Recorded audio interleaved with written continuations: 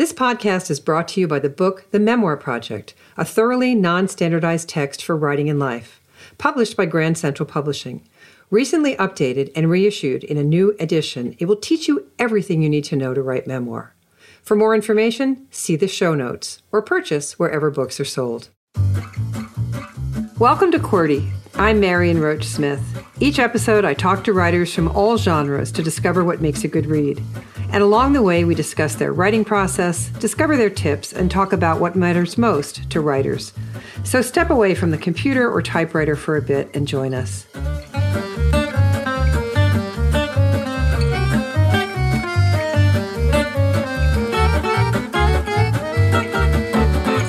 Today, my guest is Amy Solomon, editor of the new book, Notes from the Bathroom Line, Humor, Art, and Low-Grade Panic from 150 of the Funniest Women in Comedy, just out from HarperCollins.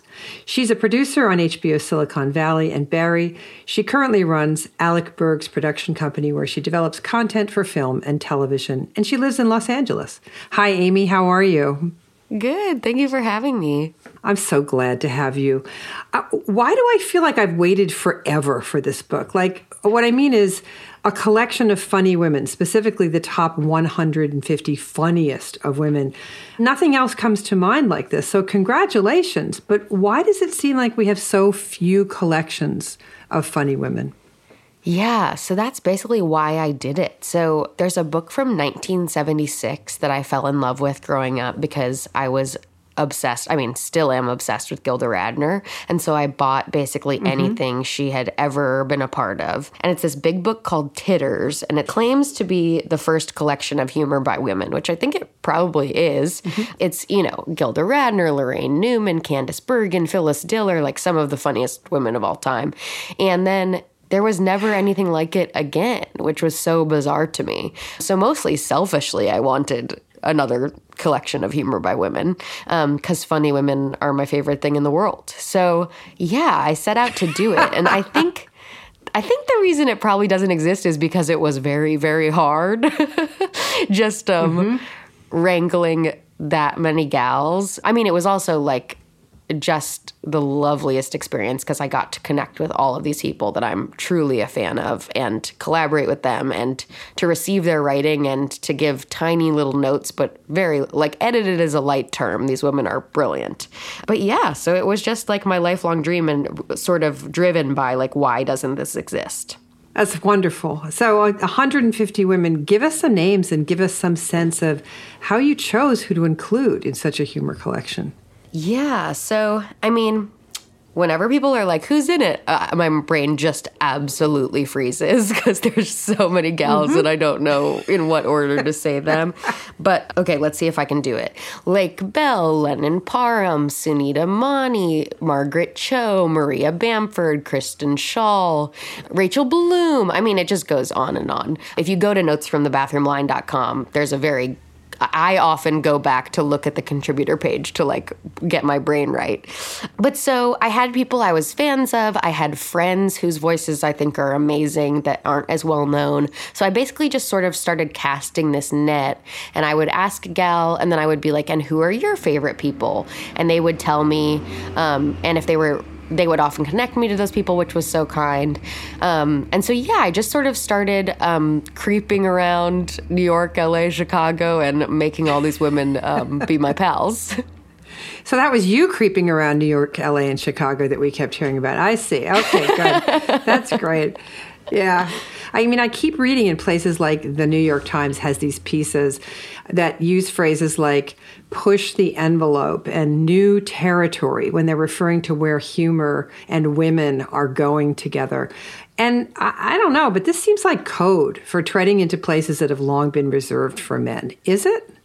Yeah, I mean, I talk about this in the introduction, but it was just like everywhere I went, I just felt like the world was exploding with funny women.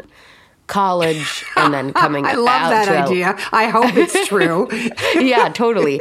But I also think, I totally agree. I mean, like, I think it's gotten, oh my God, so much better since Titters originally in 1976. But if you look at a lot of your favorite shows, those writers' rooms are like often like one woman, out of 10 or 15. And it's just insane. And so I just think the voices are there and like these truly brilliant gals. And we just have to like make the space and like force the boys out. And so...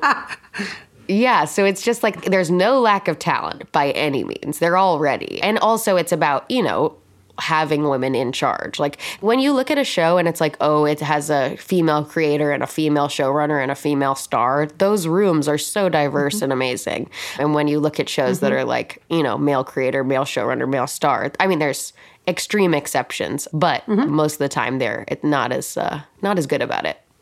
Yeah, and you would know. You're a producer, as I said, for Silicon Valley and Barry, and you run a production company. So as for a living, you develop content for film and television. So what of those talents come over to help you curate and edit a collection like this? And then we'll get into how you actually do it. But what do you think you have in common between those two worlds? Yeah, I mean, it actually was enormous overlap. Because basically in my day job, I mean, there's the times when we're on set and I'm producing on the shows, but like in a larger sense, my job is to really just like meet talent, identify talent, think of them, like, oh, we have this idea, who might be good to write that? And there are a lot of spreadsheets, and that's the same thing about the book. So many women that I've met through my job, I then got to work on the book with. So it was a lot of overlap, and that was awesome. So it was like, oh, I actually have skills I could put to use. That's great. So spreadsheets, it's just such a funny concept. I live in the world of writing, and I do have clients that I work with who spreadsheet out their entire books. They know absolutely everything about their characters before they set a word onto the computer.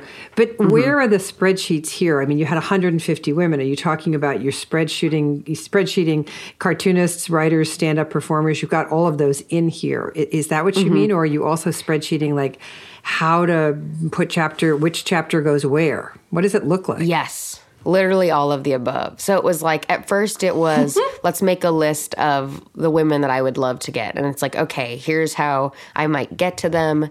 Did I email them? What date did I email them? What date should I follow up if I haven't heard from them? Then it transitioned into like, who has said yes? What stage are they at? And I basically wanted to give women the opportunity to sort of set their own deadlines. Like there was, an ultimate deadline we had to. But I often find that if they're involved in the process of like, oh, here's one I think might be good for me, they're kind of more likely to do it. And it was always weeks before we actually needed it to be done so that we could be like, if it doesn't happen, it's okay. Because I never wanted this to feel stressful to people. Like this was supposed to be like a big fun thing. So I didn't want to be this like warlord or ruling all these gals. And so, so then it would turn into, okay, have they turned in a draft? What stage are they at with the draft? Have I given them notes? Am I waiting to hear back?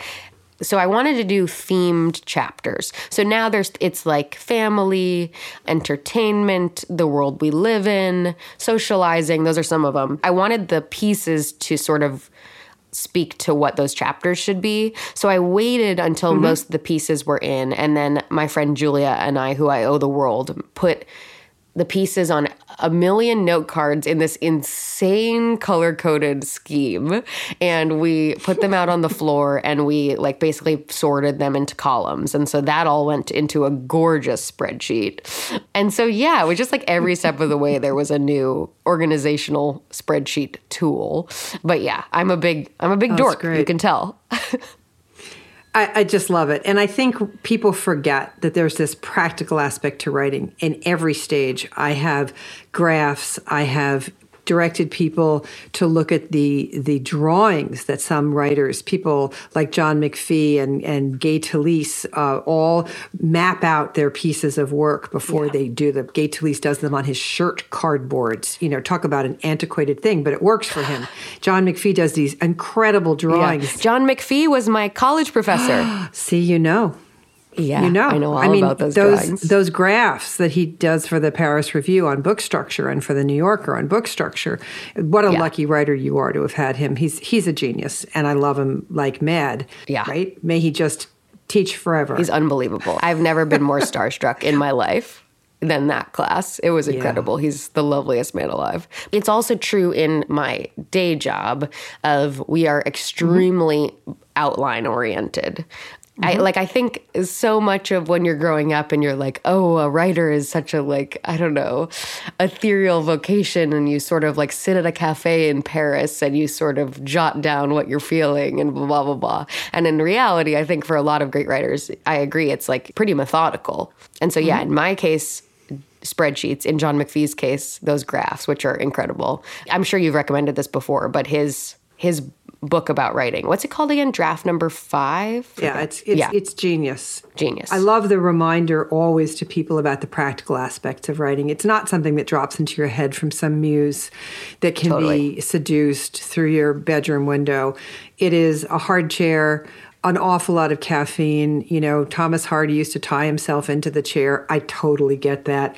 And, you know, these assignments take on whatever they need. And so if it's spreadsheets and color-coded note cards and a friend who helps, there you go. Totally. When you did this, I have to say this assignment just sort of terrifies me. And as much as like walking into the first floor of Saks Fifth Avenue, you know, with all those perfume samples. Totally. I mean, after a few hits, man, you cannot discern floral from green. So how do you curate and edit and decide what's funny after a couple of pieces? Is it because they're so different, or do you take a break? I mean, working with a humor collection, I would think you might lose your sense of smell, but no, yes. That's such an interesting question. Yeah, I think it definitely helped by how different the pieces were. So I encouraged people, I didn't want it to just be personal essays. So I encouraged people to think outside the box of like, is this a sort of collage? Is this poetry? Is that, you know, so I wanted it to all feel really different. So luckily when things were coming in, it would be like, oh, here's an essay, but here's fiction and here's a cartoon. So at least they would be pretty different. But yeah, I think you just have to trust your gut. And then also my boyfriend was honestly really helpful. I let him read a lot of stuff, and he's not in the business, which is really helpful. Just getting like a sort of second gut check. But yeah, I try not to like overthink, you know, like, did that just make me laugh? Okay, great. Then that made me laugh. Like don't think through it too hard, you know? Yeah, I do. And I think that's it. I think it's not gripping the handlebars too hard, you know.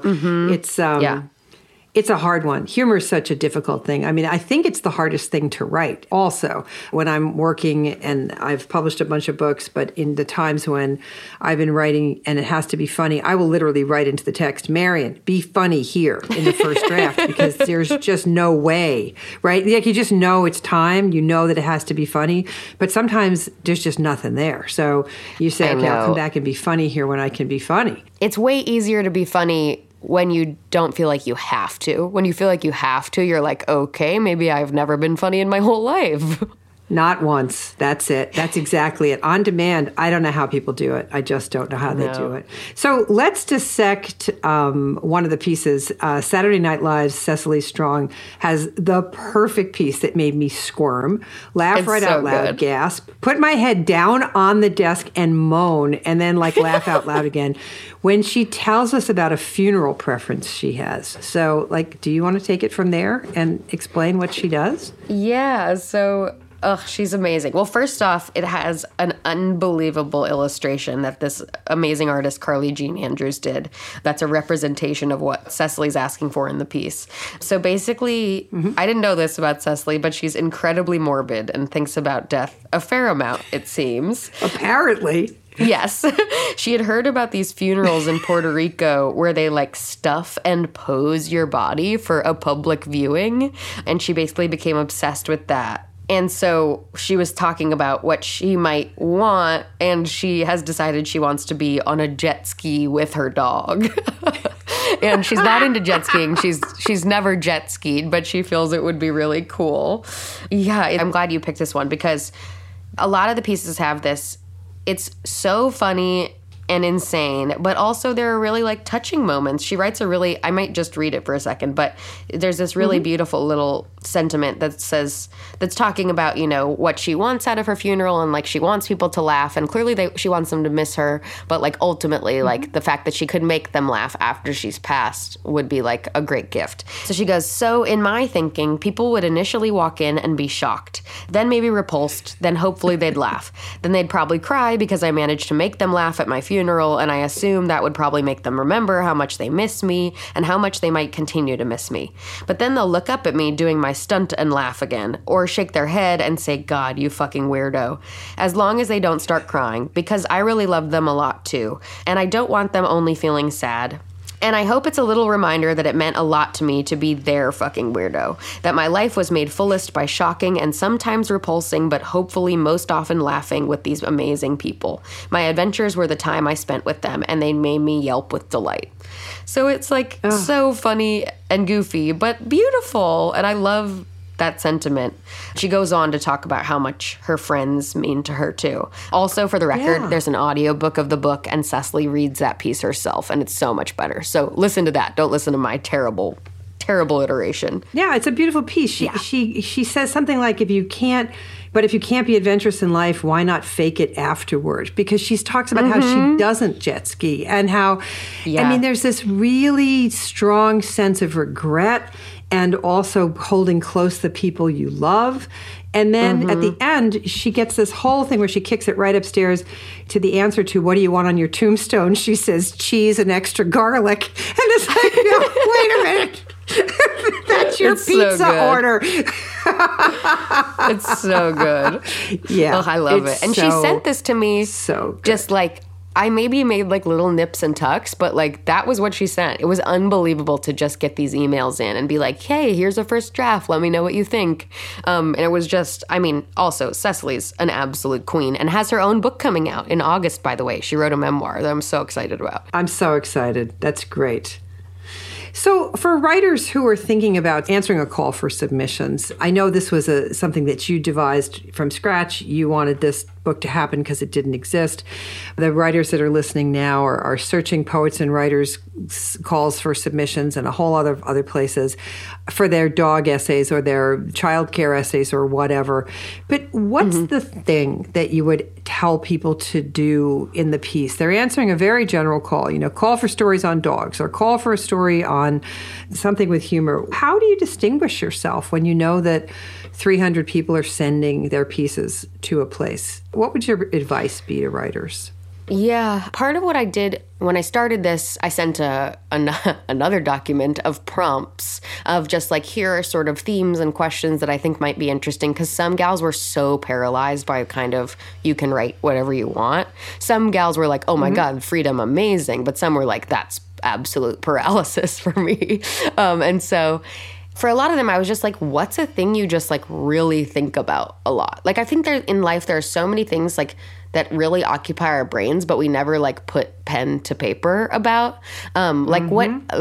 Clearly Cecily thinks about how she wants to be on a jet ski at her funeral, but like she's never really had the chance to write this thing. So I think when you're writing about something that ultimately is really deeply resonant inside of you, like that comes out in the piece. So rather than taking prompts that like you're like reaching for, like if you can wait for the one where you're like, oh, you know what? This actually like really matters to me. I think that will always come through. Yeah, you hit on a couple of things that I really think are true there. One of them is writing from counterphobia. The idea that you think about, you are morbid and that you think about these kinds of, realities, but they are fantasies to many of us, the idea of being stuffed and put on a jet ski. And that's not something that you might necessarily bring up over dinner to a friend. Maybe she would, but to go to that place that you think, what have I never told anybody? What am I afraid to say? What am I afraid to throw out there? What am I afraid to just ask myself? Well, like, what do you mean by that? Is a great place to write from. And it particularly engenders humor when you go to the fearful thing. And you can find that in your dogs and your spouses and your boyfriend and your lover, whatever. It's all over the place from fear. here. So I think that's a great place. Go where you would not necessarily go, and don't just give us that sort of ham and cheese sandwich version of a humor piece, but give us something that has your stuffed body on a jet ski. Yeah, totally. I totally agree. If you're a little bit nervous for the thing to get published, I think that's such a good thing. If you feel oh, I don't mind this being out in the world at all, I don't know that that's as revealing and as deeply felt as something that you're like, oh, here it goes, One of the gals, this amazing gal, Angela Beavers, did this piece that's a Venn diagram of her dad's 2 girlfriends. And the other circle is her ideal girlfriend for her dad. And so it's, his 2 girlfriends that he's sort of playing off each other, and then her ideal one. And she was a little bit nervous about it because she was like, my dad will see this. We eliminated a couple of the little jokes in it that made her feel a little bit too weird, but it's so good. And you can tell it's she really, this is on her mind. And she's a little bit nervous for it to go out in the world. And I think that's kind of where the best stuff comes from. That's such great advice. So you've got Venn diagrams, you've got essays. What else have you got? To give us a sense of the range of what we're going to find when we pick up this book. Yeah. So that was a big thing that Titters inspired me to do too, was Titters has everything. It has recipes. It has a Dirty Eloise comic that's amazing. And so Notes from the Bathroom line has, yes, a Venn diagram, cartoons, sort of longer comic pieces. There's sheet music. There's a gal, Anna Greenfield, who took her diary entries from when she was 11 years old and annotated them and wrote back to her 11-year-old self too, which is amazing. And it's called Bangs Plus Breasts Equals Fast, which was something she wrote in her 11-year-old diary entry. So I don't know, there's just anything and everything, and gorgeous illustrations. I got to ask all my favorite illustrators to do. I would just send them the piece and be like, do what this makes you feel, and they always came back unbelievable. So it's big and it's colorful and it's so cool. It's such a joy. I think it's going to be like Titters. I think it's going to be one of those milestones in humor. I still don't understand why with women we have these sort of long desert stretches between these sort of bursts of famous humor pieces. I grew up in the 1970s raiding my friends' parents' record collections. And they always had jazz and they had Frank Sinatra, but they always had a dirty record section, a dirty comic record section. And they always had women. I remember this woman named Belle Barth, who she sold over 1 million copies of her album, If I Embarrass You, Tell Your Friends. This was such a fabulously body irreverent, wildly dirty record. And we just loved it. And then I feel like we kind of go into these troughs of nothing. So my great hope is this book is one of those great milestones that people refer to. They say Titters and then this one, and it allows us to keep women forefront in our minds when we think about humor. Do you think that we are here to stay now as funny people? I mean, the movies that we're seeing, we can all name the movies that, Bridesmaids and et cetera, that got that kind of coverage. Have we gotten up on the cork board where we're going to stay, or are we going to slide back, do you think? What do you think? I sure hope so. I mean, I think when you look at recent casts of SNL and stuff, all of the standouts are Kate McKinnon and Cecily. And I mean, it's just I think the funniest people in the world are women, and I hope everybody agrees. I know they don't, but we'll bring them over. But yeah, I don't know. I just think I'm trying to, that new movie that Kristen Wiig and Annie Mumolo just wrote came out, Barb and Star. That's sort of their follow-up to Bridesmaids that everybody's been loving. The Australian Open is on right now, so I've been watching 7 hours of tennis every night, so I can only think about tennis right now. So I'm like, Serena Williams is hilarious. But yeah, I sure hope so. I also, that's what my dream for this book of Titters was sort of this time capsule to me. And all of these were young women at the time. Candace Bergen is still an absolute icon. Still, they did a reboot of her show, right? I don't know, whatever. Yep. I mean, some of these women in this book are already solidified as icons. I mean, Margaret Cho, Maria Bamford, blah, blah, blah. But I tried to pick also a little bit of a younger generation too, of people that are just like, I know their stars are going to rise like crazy. So I hope people discover people in this book that they like, and then they see them like absolutely ascend. So yeah, hopefully it's sort of a time capsule in that way too. I hope so. Well, thank you. I just wish you all the very best with the book. It's a joy to read. It's a joy to behold. And it was a brave and wonderful thing to do, just to take on the spreadsheet aspect of it, let alone the editing and curating aspect of it. But we're in your debt. So thank you, Amy. I really appreciate you coming on, and advise everybody to go get many copies and give them to all their friends so that the women in these books can remain in the spotlight.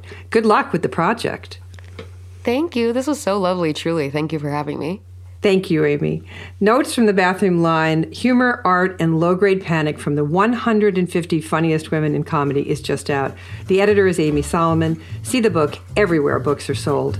I'm Marion Roach Smith, and you've been listening to Cordy. Subscribe wherever podcasts are available. Cordy is produced by Overit Studios in Albany, New York. Reach them at overitstudios.com. Our producer is Adam Claremont. Our assistant is Lorna Bailey. Want more on the art and work of writing? Visit marionroach.com and take a class with me. And thanks for listening.